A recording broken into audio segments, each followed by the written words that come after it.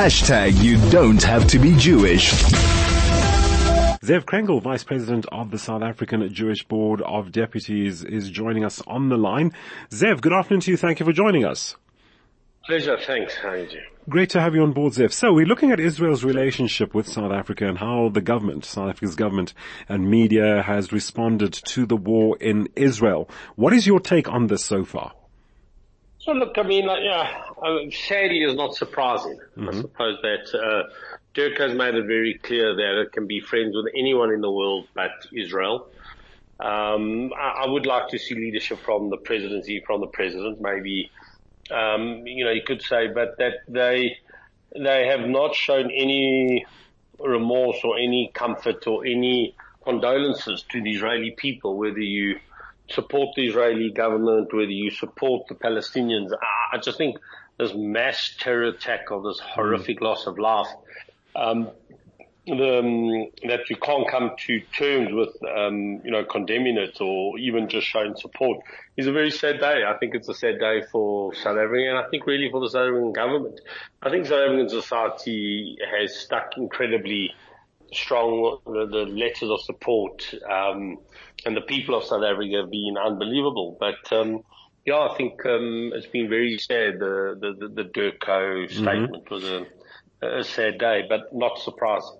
Zev, up till now, what relationship does the South African Jewish Board of Deputies enjoy, if I can put it that way, with the South African government in terms of liaising and, understanding?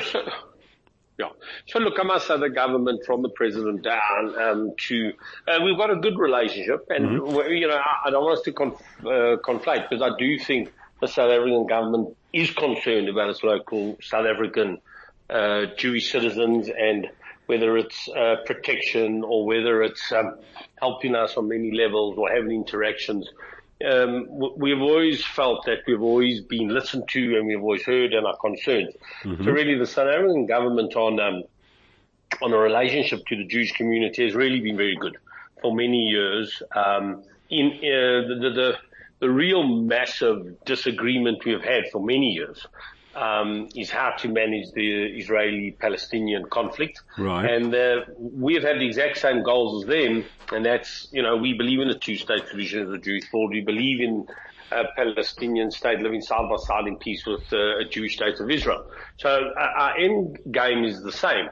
My personal view is there are certain people in the ANC that have hijacked it for personal beliefs. That is literally, and it just hasn't been a big enough of an issue for the ANC to push back on that.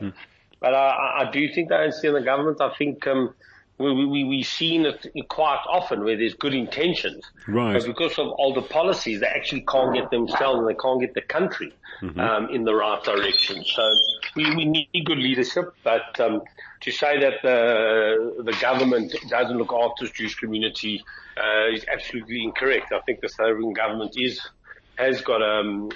really does listen to us, talk to us, engage with us if there's security concerns or issues. They're 100% there. Okay. But I do believe certain departments in government, especially currently Durko, with its current minister and DG, has become exceptionally hostile to the Jewish state to such a degree that we've literally, we have played ourselves out of any meaningful role in a peaceful deal. And the question I ask myself is, does Minister Pandor and Director General Zane Dangle, do they really want a peaceful solution, or do they want the destruction of the state of Israel? And that, for me, is personalities are holding possibly a government that could add more value. Sure. To the situation. And what about, so I did ask about the government and the media for that matter. What about the relationship with the media, your stance with the media? So it's interesting with the media. I think, I do, for me, the South African media is a protector. It protected us against, we could have fallen into, losing democracy. So I think the South African media is robust. I think a lot of the time, it's cut and paste, and there's not a lot of, in-depth analysis of what's really going on or understanding.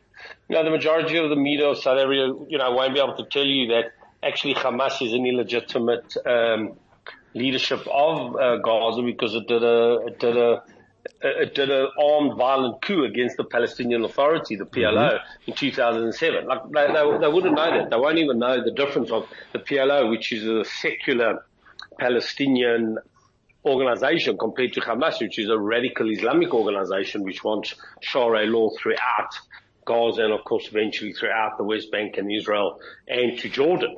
But so they've never really delved deep. They like the sound bites. So I think that's I don't think it's malicious, and I do think a lot of the media has started to try and understand the conflict better than they used to. Zev, we're going to leave it there. Thank you so much for joining us this afternoon.